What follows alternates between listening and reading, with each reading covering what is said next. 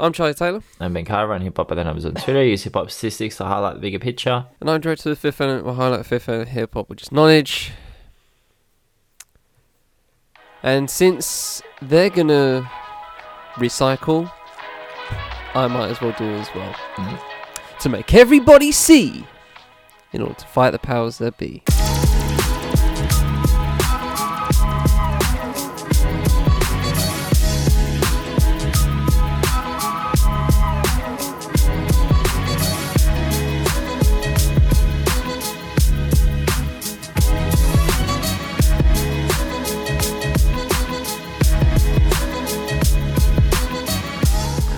Yeah, they do love a good recycle. Love a recycle. Rinse, repeat. In the least derogatory way of saying rinse, repeat to one of the greatest music groups of the past 50 years. Hi, Ben. How's your week been? What have you listened to this week? This week, so I listened to a couple of albums, not heaps. Backward Sweetie dropped. I didn't actually get to spin it yet, but I really want to. I just wanted to mention it because I think everyone should go listen to Backward Sweetie. Second Gen Wu and Dom Archie dropped, and yeah, it's okay. It's all right. I think it's okay. I'd be interested to see how other people feel about that one. Yeet dropped. Yeah, solid, man. It's really solid. I think I came on here and criticized Yeet's last album and said that it was, it just felt, look, I'm not saying Yeet sounds like the most inspired artistic individual in the world. It's not like he's out here fucking painting the Mona Lisa, is he? He's not doing something special. But his last album did sound even more uninspired. And this one actually sounded like he was really, I don't know, he was locked in. He had some sort of focus and concept. It sounds very, very futuristic, very otherworldly. I really do think that, he inhabited the title quite well. So shout out Yeet on that. Shout out Yeet. Conway and Big Ghost dropped, and that was very, very, very, very, very good.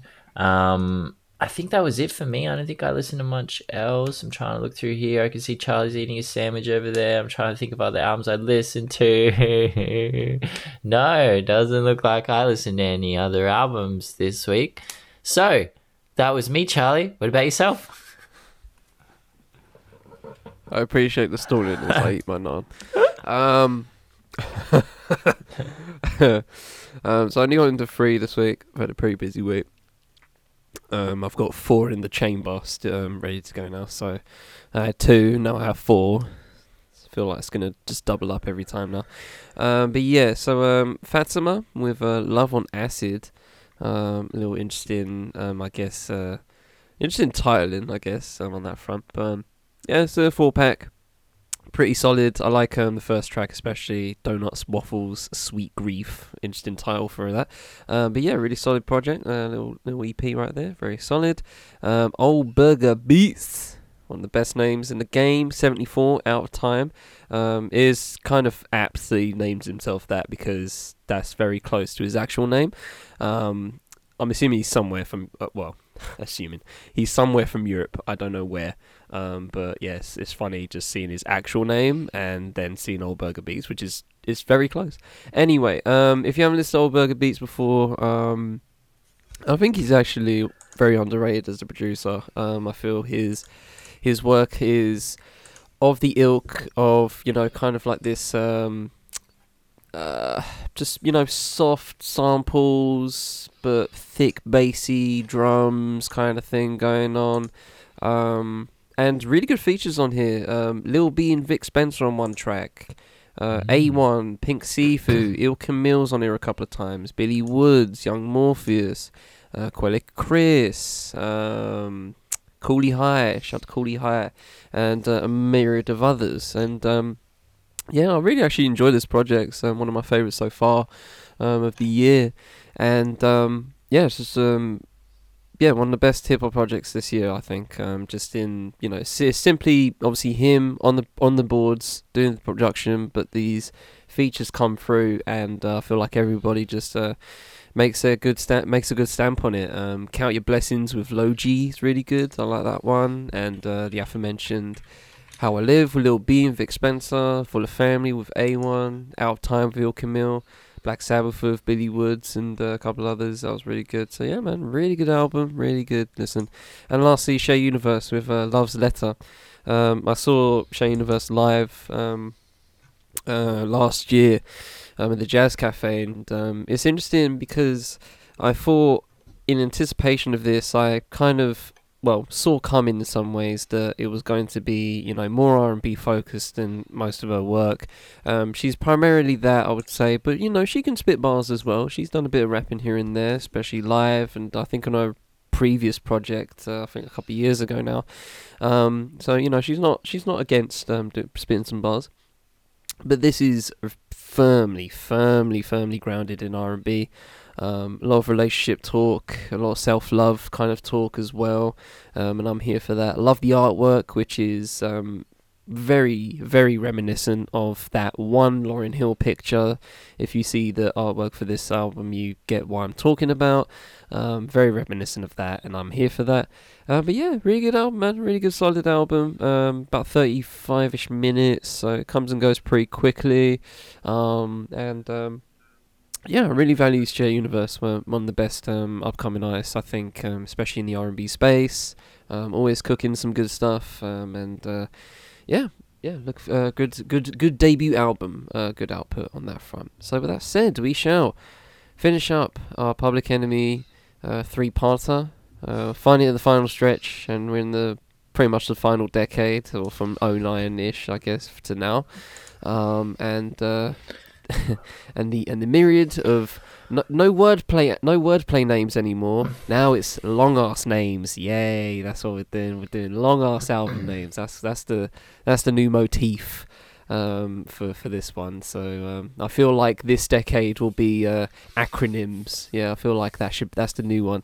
The Public Enemy should go into acronyms. Done long names, done wordplay album names, and now we have we'll probably, I'm betting, have acronym names, because why the hell not? But anyway, with that said, we shall move on to that. Ben, what have you got for us?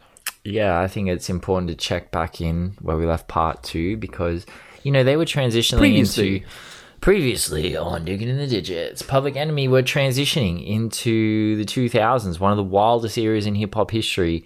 It was a lawless place, man. Soulja Boy and Jay-Z could drop a classic in the same year. You could go platinum off a fucking ringtone. Like, I remember that shit. It was weird.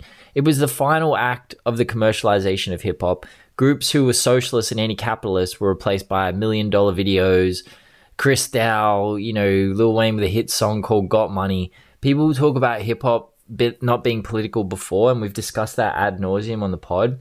But the truth is, political bars were a long way behind so many other things that were important in the 2000s. But politics did not seem to be very important. Eminem did have a few, political songs on major albums, but Public Enemy, like having like a whole ecosystem of groups and artists like Public Enemy, it didn't exist in the mainstream.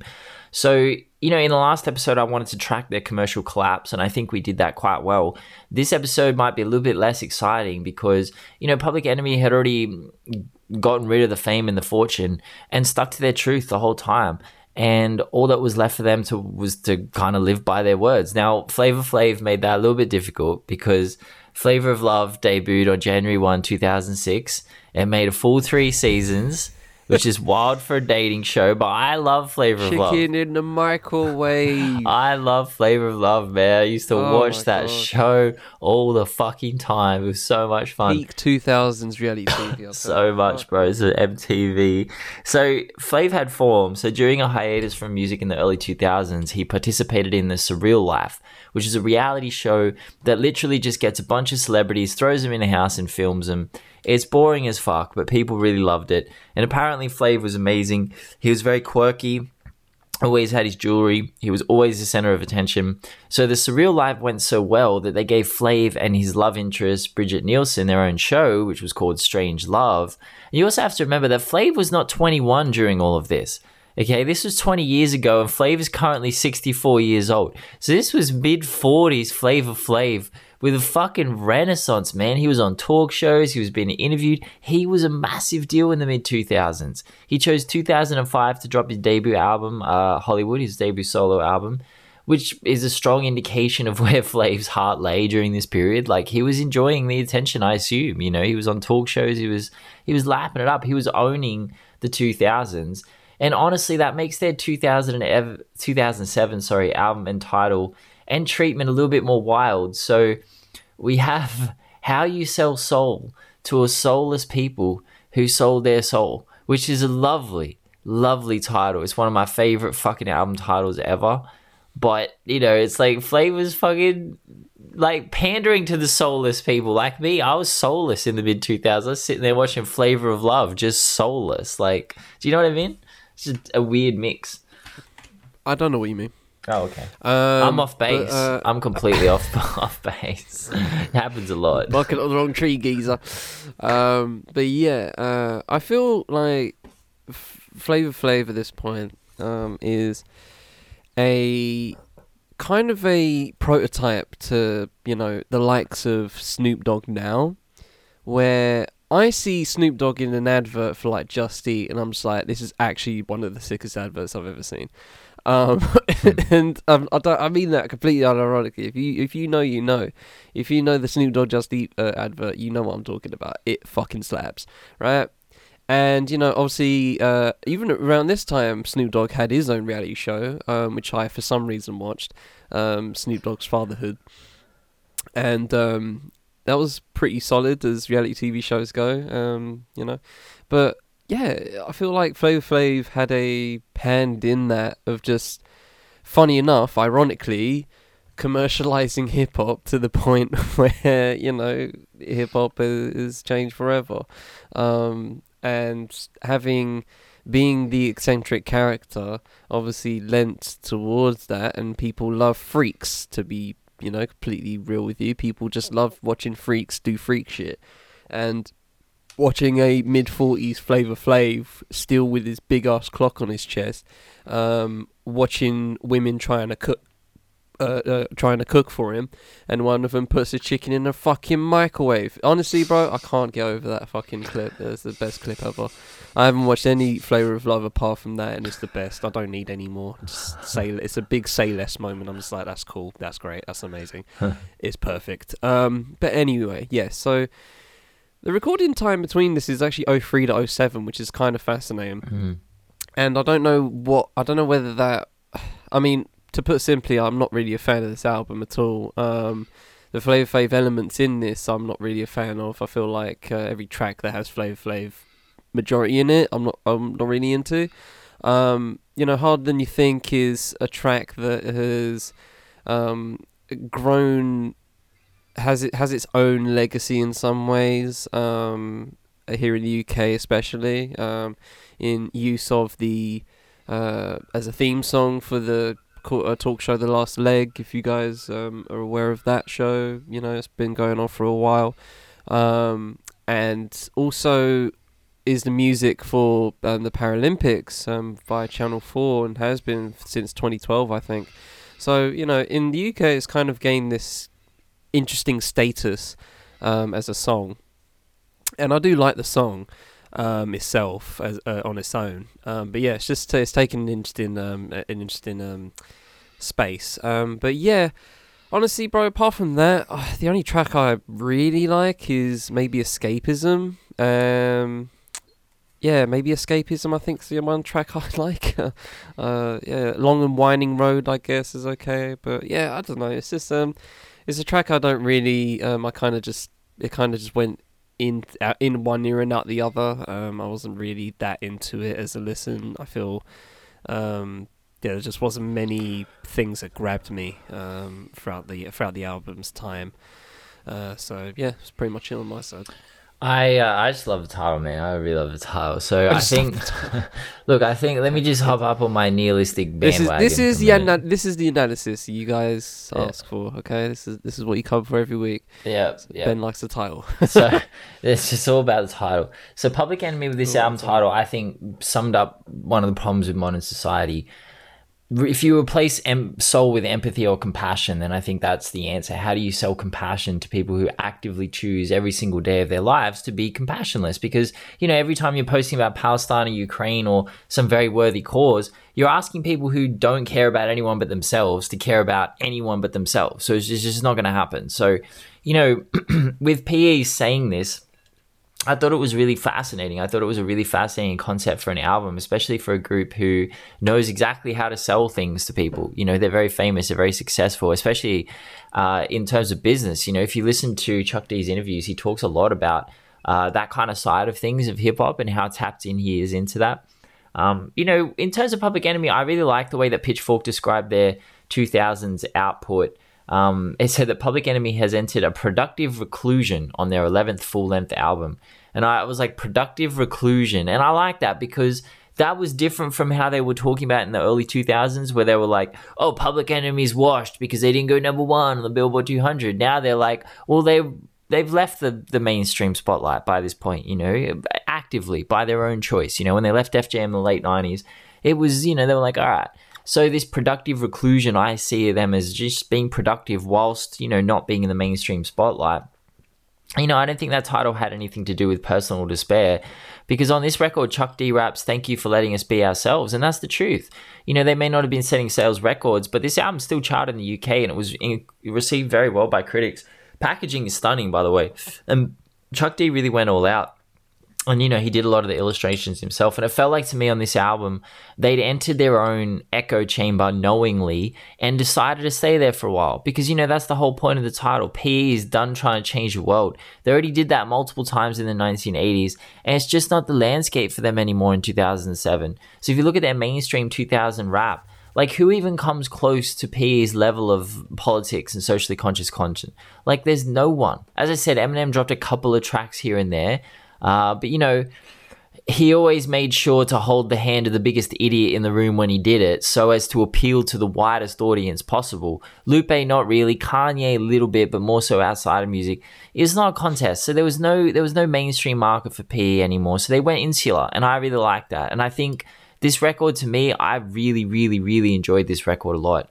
Yeah, man, this is my favorite record of theirs since the mid-90s, and it might be my favorite of any of their later career albums, actually. I just really enjoyed it. I gravitated towards it. And we get Most of My Heroes Still Don't Appear on No Stamps. Well, funny you say that, in terms of, classifying it's your favourite since, obviously, let's just say their first 4 albums. Because I feel like Most of My Heroes, and also the next one, in Evil Empire of Everything, which has been... which was kind of, I guess, smashed together as a kind of like double album or a staggered double album. Stamp came out in July and Evo Empire of Everything came out in October. But it's kind of been packaged as like a two sides of the same coin kind of thing going on. Fraternal twins, Chuck D calls it, references it as. And I find that interesting. But past that, I really enjoy both of these albums. To be honest, I feel, I feel these they are tight. They don't really they don't stay too long. Excuse me. This one, Most of My Heroes, is 48 minutes, and I feel that's really kind of perfect. The features on here really do well here for me. My Brother Ali on Get Up Stand Up, really enjoyed that. Bumpy Knuckles on Get It In, Large Professor and Cormega on Catch the Throne, really good track. Kind of not too into Real Talk with DMC. They go for this obviously like no swearing kind of I don't know. They just show the age lyrically, I feel, in that sense. It's a bit of an odd one for me, but yeah, Fast Food, Truth Decay, love the messaging there. Really, kind of simple in a lot of ways. But yeah, I like this album. I like this album and the one after it. Well, fuck it, I'm dubbing it up, so I'm dubbing it up. But yeah, I really like the other one, the second one as well. In Empire of Everything, I feel I think this is probably my favorite out of the post 90s post 90s era, or post 80s 90s. Um, yeah, I was really messing with this one. 31 flavors I was into. Don't got the fight with Ziggy Marley. I think that was an interesting feature. The 1 and 2 piece Respect with David DMX on the second one. Beyond Trayvon was interesting.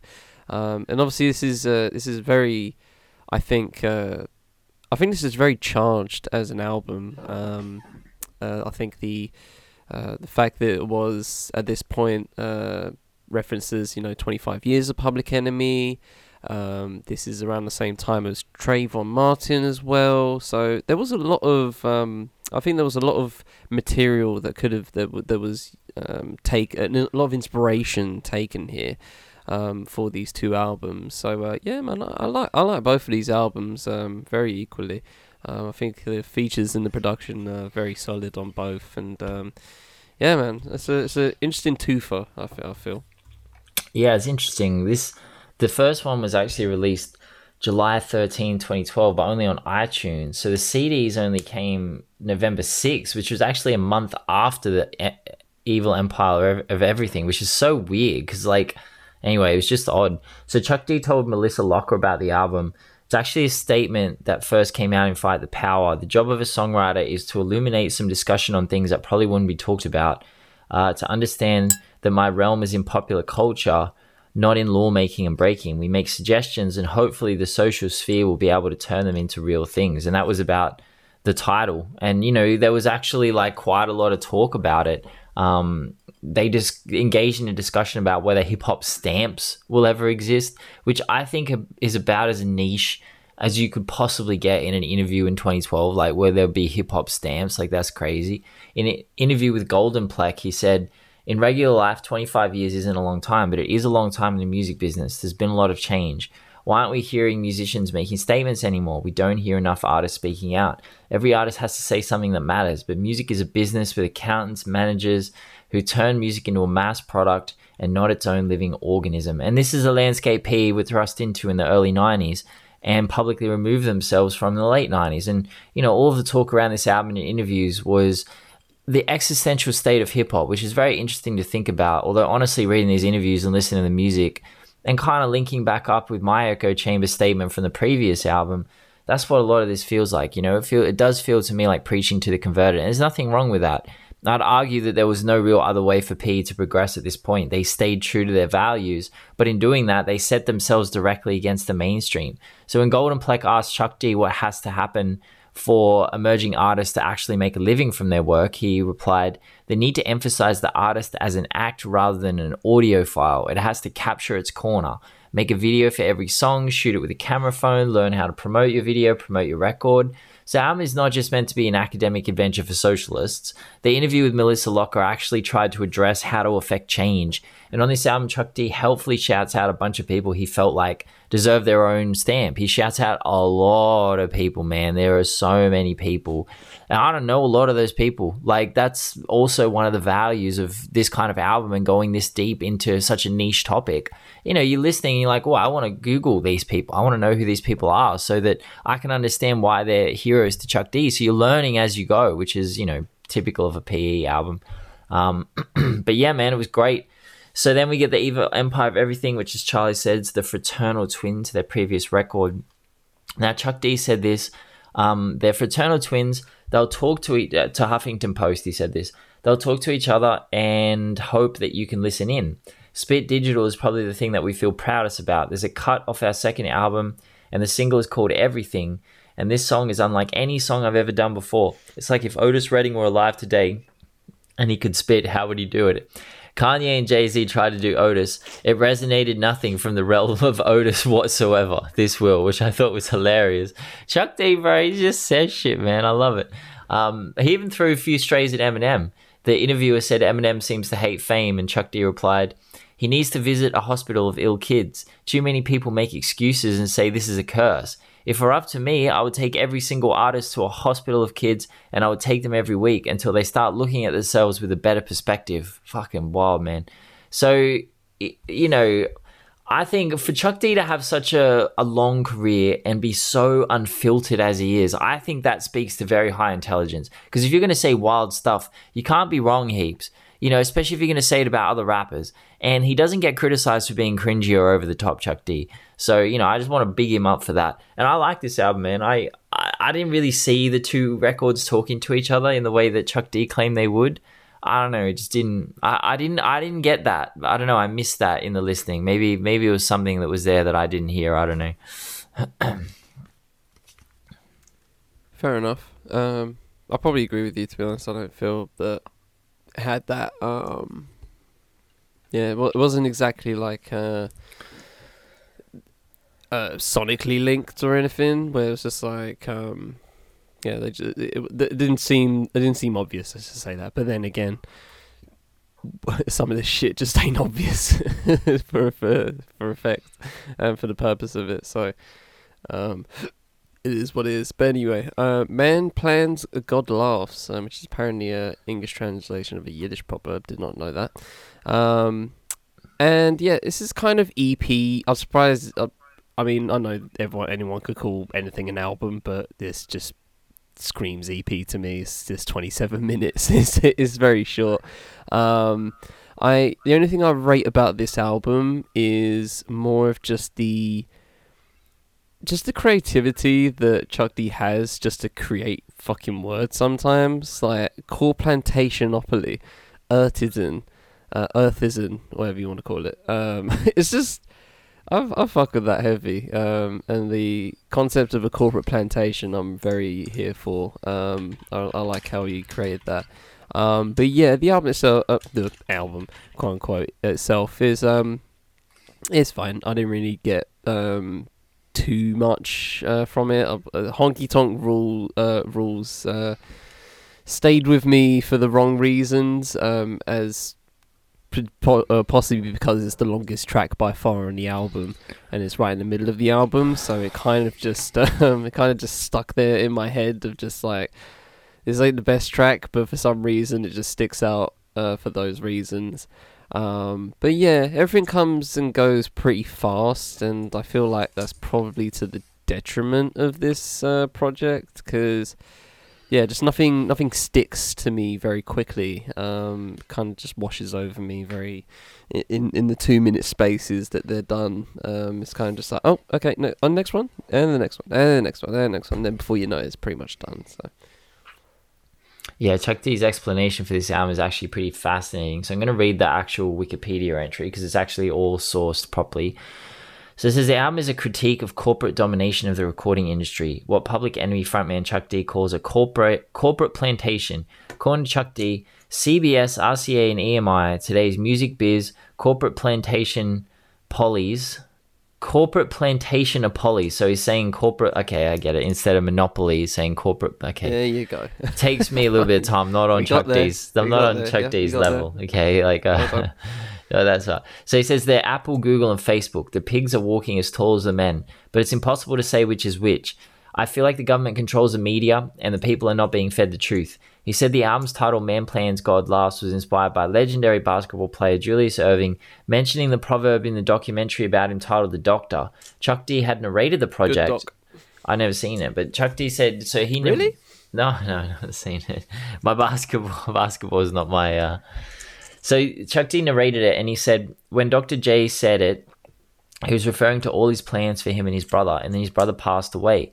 That spoke volumes. The message I got from that was stay humble. He also included the song Mine Again, written 10 years earlier about African Americans feeling conflicted about their African roots.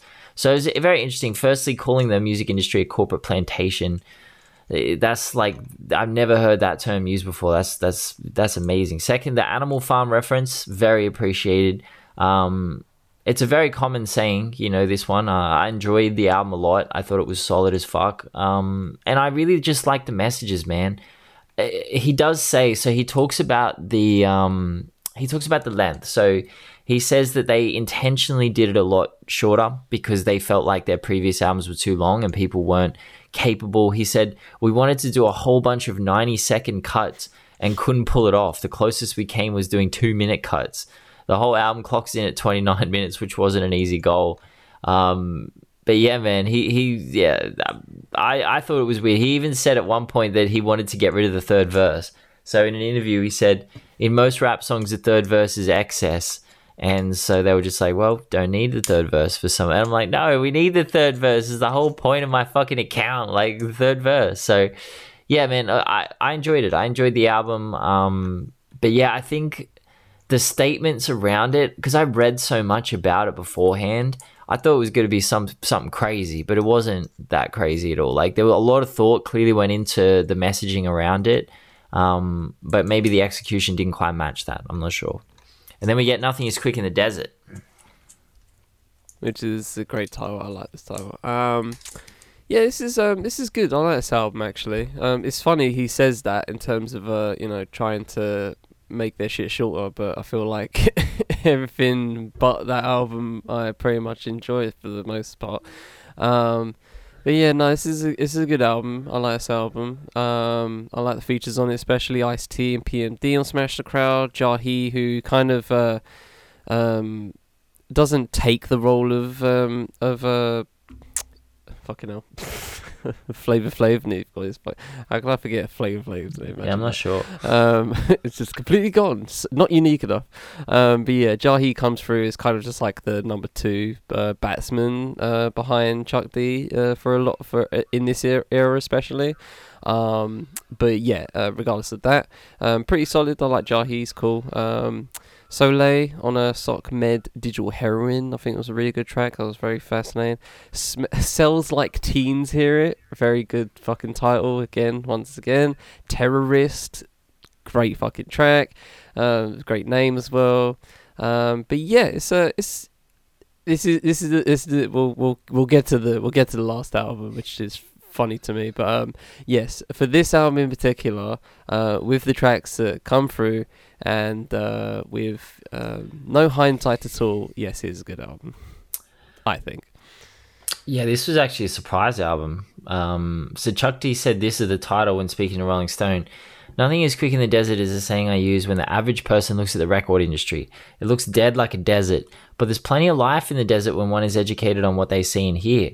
A cactus absorbs water deep in its root taken from the air itself, and certain creatures thrive in that dry heat, whereas the average cannot. It pays to be above average or well below it in the desert for survival. I really liked or well below it. The music industry is similar in that analogy. It's still emotion, it just needs redefinition. Today, important things that are said must also be heard, especially in the desert, a place where a breath of fresh air is wished upon and water is prayed for. I really like that. I thought it was a very solid concept. I do commend them for circling around the industry and having the energy and the patience to continue, despite things not really changing on a large scale, you know. This album celebrated their 30th anniversary, and you might think it's a bit one-dimensional for a group who left the major label system because they despised it, still taking aim at it in 2017. And I only say that for people who've never listened to PE before, and maybe you're sitting at home and being like, they're still going at them, holy shit. But to me, it's just indicative of the need for this type of message to this very day. I don't think that any PE album I've listened to, I've never sat there and been like, oh gosh. And you got to remember, I listened to all these albums back to back to back to back to back. So I've listened to like however many, like 15 or however many they have in a 2-week period. And for no point during that time, I was like, oh, I'm getting a bit bored of Chuck D, or I'm getting a bit bored of this production. Never. Like, it's wild. So, you know, I thought this was a great fucking album. I really enjoyed it. You know, he was just taking aim at everything. He's just taking aim at, you know, the industry is a desert, right? To the untrained eye, it's just Drake, Travis, Cardi, and Kanye. But to the trained eye, you can see slow shifts in sound. You can pick up on markers that are changed to mainstream rap as imminent. For example, you know, Lyrical Lemonade flopping. Whilst it's a bit of a blessing, it's also an indication that, you know, that DJ Khaled get every single song on a different playlist method from the mid-2010s is probably starting to, you know, disappear. 21 Savage choosing not to do a straight trap bass record and to incorporate more samples into his music says to me that the shift of the underground into the mainstream is already happening. And I think that that was, you know, part of the concept of this record, you know, to talk about that and to shed light on it. So I appreciate that from Chuck D. It was a solid concept and a solid album. And then we do Enemy Radio, yeah, Loud Is Not Enough. Yeah, so this comes off the back of a legal dispute So at this point, they named themselves Enemy Radio, and funny enough, I went to a show called Gods of Rap a few years ago, and it was DJ Premier, De La Soul, Wu Tang, and Enemy Radio. Because they couldn't use Public Enemy, so they had to do Enemy Radio.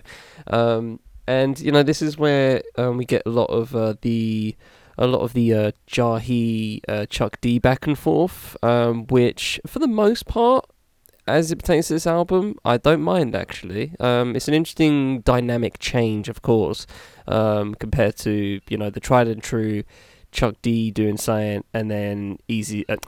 Why do I want to say Easy Flavor Flav? I've thought to say that a few times though. I don't know why. Like it's just I don't know. That's happened to me. I think it's because I literally listened to the last album today, and he mentions Eazy-E a couple times, and so that's why he's in my head. But so the dynamics change here as to how Enemy Radio does it. But I'm actually into it. I'm into a lot of these tracks. STD, Slavery Transmitted Disease, again, great wordplay. I like Food as a Machine Gun in the sense in the verses. Wasn't too into it as a hook, but there's also that element of repetitiveness sometimes when we just had fast food. We were just talking about fast food. Now we're talking about Food as a Machine Gun. And I'm not going to say they can't talk about the same things twice. Of course they can if they want to. But I guess it was just in the close proximity of me listening to both of them. It's just like, oh, okay, so it's fast food part 2 basically. Lock Your Wheels I was into. Man Listen I think is good as well. So yeah, there's some good tracks in here, well-meaning, especially in terms of its overall subject matter from song to song. So yeah, man, solid album. And does this mean I haven't seen Public Enemy live, or we're going to be fine with that, right, guys? Right? I can say I've seen Public Enemy live. You saw Enemy Radio live. You haven't seen I saw Enemy Radio. Who the fuck's Enemy Radio? They got an album called Loud Is Not Enough. Yeah. Have you heard it? So this was weird, alright? This whole thing was so weird. So Flav was kicked out of the group by Chuck D, right, after an alleged fracas at a Bernie Sanders rally. Now, there's literally nothing more 2020 than being at a Bernie Sanders rally. I think in decades to come, you'd be like, what were you doing in 2020? I was at a Bernie Sanders rally. Like, everyone was at a Bernie Sanders rally. So the backstory was very deep. Flav allegedly took offense to Bernie Sanders using the name Public Enemy to promote a rally. Flav was so unhappy, in fact, allegedly, he took legal action against Sanders. It was wild. The aforementioned social media was lit the fuck up with Chuck D and Flavor Flav going back and forth. It was actually headline news. And then it turned out it wasn't news at all. It was an April Fool's joke. So Chuck D has even said in some interviews it was a reflection of how stupid the media are to just run with a story with no checks whatsoever, which is very rife. Like, I will agree. But I don't know. If you're seeing something like that, I don't think you're going to just be like, oh, okay, yeah, this is not real. I don't know. It was a bit confusing. It was a very odd way to have this rollout. And Flav was still tweeting out after. They had no idea that he was even part of the hoax, even after Chuck D revealed it. So it's almost like Chuck D just had a little story for himself over there.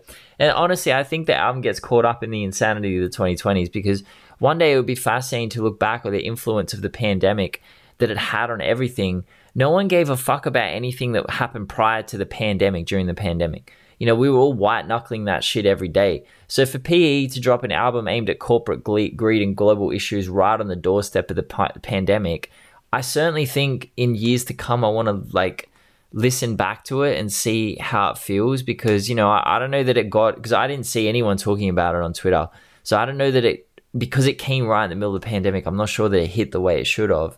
But yeah, I think they just got their timing a bit messed up on this one. It's a solid album. It's just the rollout was just, it was just a bit odd. But then we get their most recent, which you can do when the grid goes down. Which does have a really good title track for it. I mean, it's titled Grid, but it's, basically the hook is basically the title. Flavor Flav's back. Hey, he's back for this one. He's returned. I think there was a point where it was like Flav Flav's fired, and that was like a joke, Yes, or just certainly like, sounds like it. It's it was like, weird. yeah. So well, it is what it is. But yeah, this album. Okay, I remember listening to this album, and I remember viewing it for this episode for the pod, and I remember enjoying it, because there are some there's some tracks on here. I think Grid with Cypress Hill and George Clinton's really good. I really enjoy that one. But then I just realise, in hindsight, now that I've listened to all the Public Enemy albums, a lot of these are just retreads. Public Enemy #1 with Mike D, Ad-Rock and Run DMC is literally Public Enemy #1. And I'm not complaining too much, but having Yesterday Man here, having Beat Them All, having Smash the Crowd here, if you can't beat them, which I know is 50 seconds, but it's going literally back to the track that was just played two tracks ago. I'm just like, okay, why was that a thing? The Fight the Power remix is cool. I like it. Nas, Rhapsody, Black Thought, Jahi, YG, Questlove on there. It's really good. It's really fascinating. State of the Union, I don't mind, but I just found the hook a little do you know what? It's the funniest thing. So I just saw a Chris Martin as a writer on that track, and I was like, who the fuck's Chris? You don't mean that Chris Martin, right? And no, that's this DJ Premier's birth name. I did not learn something new every day, because I just saw Chris Martin and my eyes bulged. I did not know that was Primo's first name. I was like, what? No way. What do you mean? Christopher Edward Martin. That's wild. When was Chris Martin born? They must be like similar age. Oh no, they're not similar ages. Christopher Anthony John Martin, Christopher Edward. Weird. That's creepy. Okay. I'm gonna tweet that. Yeah, so that threw me off for half a second there, just on these as I'm looking at the credits here. But yes, I just feel it gives off Revolution vibes sometimes. But yeah, this album was at first, when I listened to it without the listening of other albums before it. I know this is I'm assuming this is because obviously this album's via Def Jam, and I don't know what the deal was on that front in terms of what this was going to be, but it's I don't know, just the fact that I listened to a lot of the tracks beforehand on other albums kind of just seemed a little bit lazy in my eyes. They're not bad tracks for the most part, but I'm not. Yesterday Man wasn't that good. You know what I mean? Beat Them All, Smash the Crowd wasn't that good tracks to have them on an album a couple years later. That's just I don't know. I just found that a bit jarring. But Grids, I guess #1 again is good. But yeah. Go at it with Jahi is good. So yeah, there's some good tracks on here, but I just found the repetitiveness of some tracks just a little unwanted on my front. So yeah, I really did love the title again. The title, I think it kind of updates their focus a little more. Like, rather than the past or present, we've kind of moved into the future, which is something that Chuck D touched on during the previous record on The Kids Ain't Alright. But it's a little bit of a different issue altogether, and the title kind of evokes images of just people kind of losing their logic and rationality. I think it's a very, very evocative title. What are you going to do when the grid goes down? Like, what would happen? It kind of makes you think, oh, wow, how essential is this to our daily life? Like, Chuck D even introduced characters who could make something like that happen, like contemporary characters. It's a very dark record. It's a bit of a left turn. I think most of us, well, at least me, I was kind of expecting Chuck D's takedown of the pandemic. I was very curious to hear his perspective. Maybe he's given it in interviews and I missed it, but this record was not what I expected. I love it. It's very dark. And, look, I'm just going to say I love their catalog so much. I think it's potentially one of the greatest in hip-hop history. And I mean, to me anyway, I know that there's a lot of repetition and I know that it got a lot looser towards the end. But that's what I like. I like that. Like, I like that stuff. I don't need your albums to be 100% perfect. I want to hear you try shit and do weird shit. To me, there were no bad albums. There were no mid albums. They never settled into a groove. they have a sound and an aesthetic, but they don't stray too far from it. But that's always been the goal, you know, find the music in the message, and the message is eternal. And as PE age, their message ages with them and evolves as the world evolves, and they're essential, man. I think was it you last week? Maybe it was someone else saying that Chuck D is going to be making music until, I think it might have been in an interview. Chuck D said it. He was just like, I'm going to be making music until I'm not here anymore. So got plenty of PE stuff to come. I also did say that, but yeah, it wouldn't shock me. Like, it wouldn't shock me. I'm not. Yeah, I won't be shocked. No, that you know, for all of the, I do think there's some mid here. I will say, you know, I'm not. None of the albums are bad. In with context added. But there are a couple mid projects for me. But with that said, I can't praise this group enough as an essence, and with a very bold way of doing things, of course, and in some ways bravery, because you know, there's a lot of acts that wouldn't think of doing shit like this. Wouldn't think of it. We respect we respect people that go down the independent route, right? But it's a road that is going to be more travelled as the years go by, and that's a good thing in my mind. Yeah. But it is a road that's going to be increasingly more travelled and becomes less brave. But in Public Enemy's case, it's more of a conversation. The conversation is different. It's more of a conversation of these guys could have easily just owned the 90s if they wanted to, but they decided not to. And for about 10 years after Apocalypse Fit 91, people were just like, what the fuck are these guys doing? Yep. They why don't they just do Nation of the Millions 5 times? Yep. Like, why don't they just do that? You know, everyone was asking these questions, and critics were getting irritated because they kept shooting at critics, and it was like, you know, I'm going to be more angry at you because you're not doing good work. Yeah. And they're getting bitchy. And Public Enemy just keeps going and keeps going and keeps going. And like you said, there is an evolution in these works. And a lot of these works that we talked about today for this episode, a lot of you know, they do go with the times in some ways, especially in subject matter, and they do so with creative creative flair. Do some of them hit? Yeah. Some of them miss? Yeah.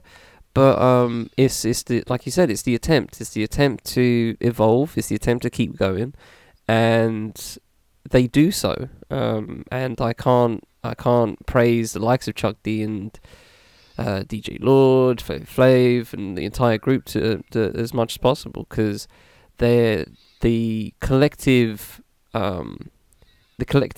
shedding of skin in some ways, to go from one thing to the next thing to the next thing, and have all of these, you know, independent ventures, is respectable. And I can imagine Tech 9 fans going like, well, Tech 9's doing it and making money, but you know, it is what it is. I'm sorry, Different, completely different. It is different. Tech 9 started, you know, independent. He'd been independent his whole career. Public Enemy started at the top. You know, it's just different. It's different. It's different. I'm not making a comparison, but yes, and you know, the fact that Public Enemy were at the top at one point, and they just willingly gave that away in some sense, is completely admirable, and I'm here for that. Will I listen to all these albums again? All 15 of them? No. But it's another check, I think, on the list for this. This is a big checklist for me personally.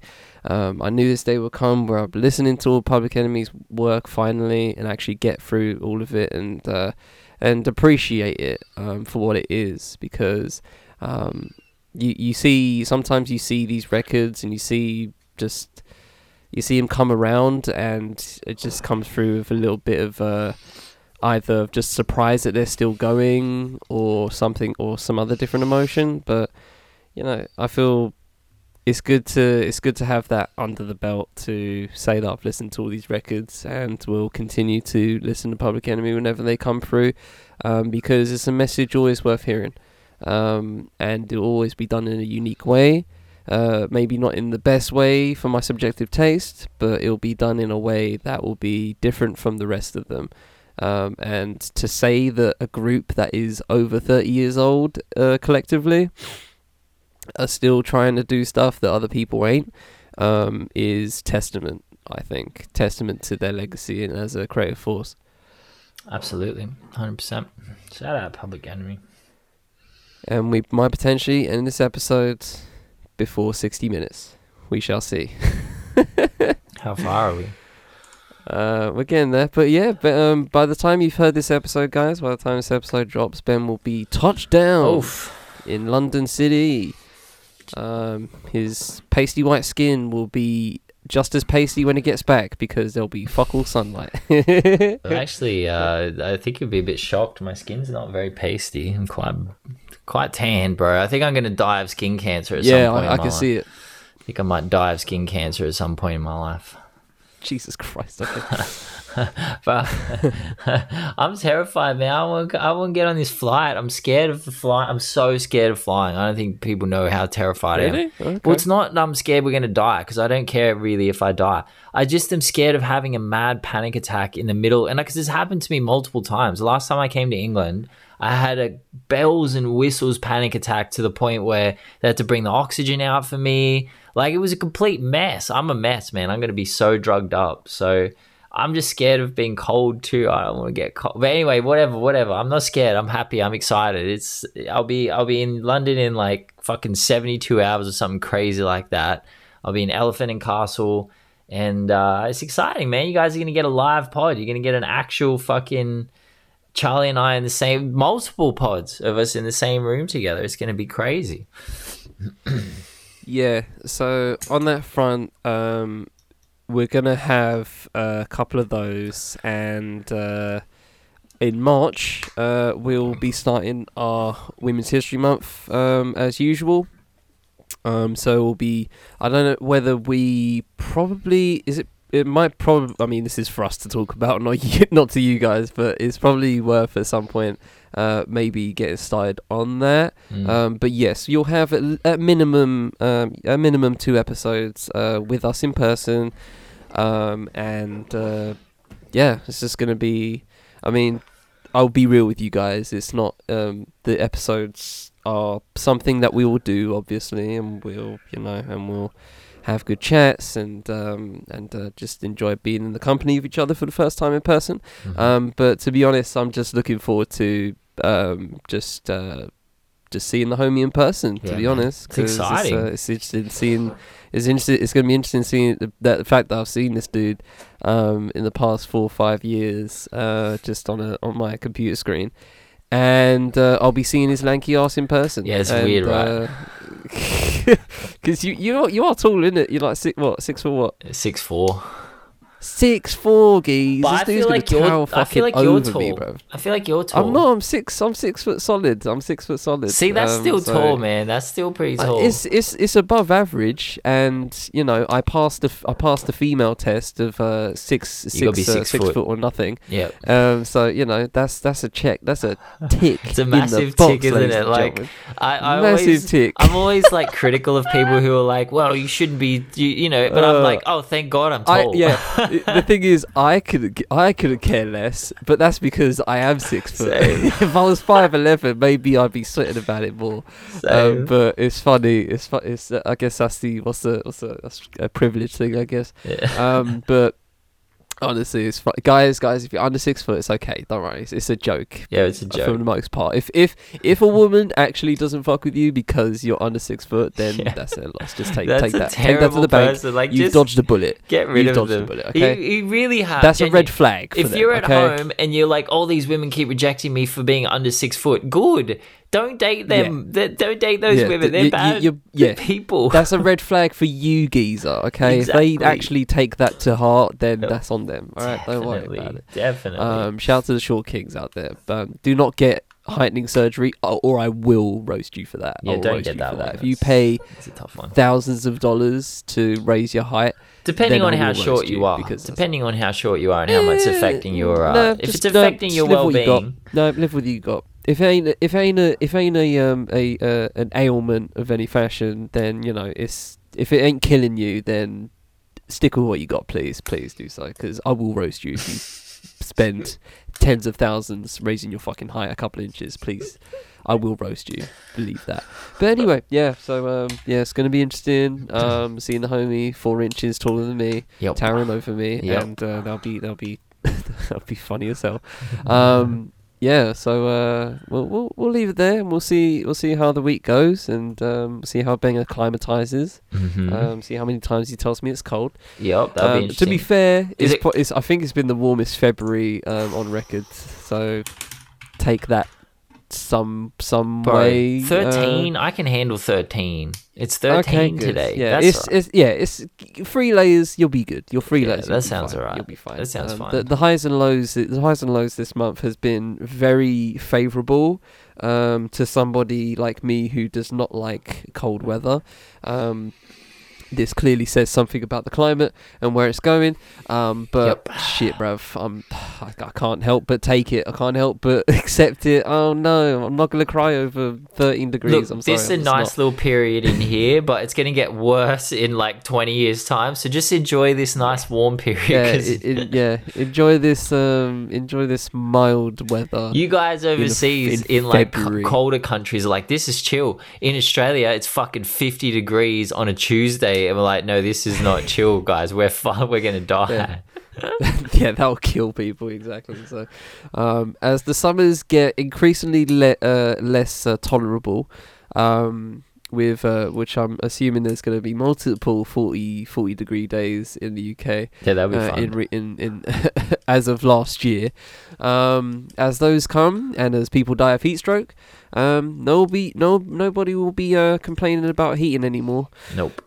That'll become a lesser thing, because shit will be 15 degrees and cool as shit. So we'll take that as it goes. But anyway, enough of the climate talk.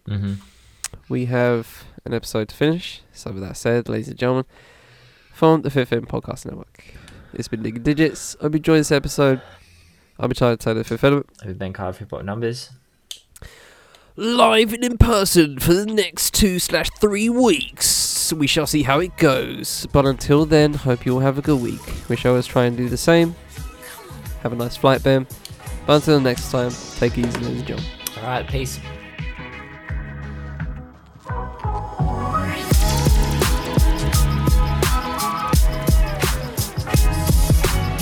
Digging in Digits is produced by me and Ben Carter. The show is edited by me. Music for the show is produced. Video games by bonus points thanks to Chill Hop Music for the ability to use.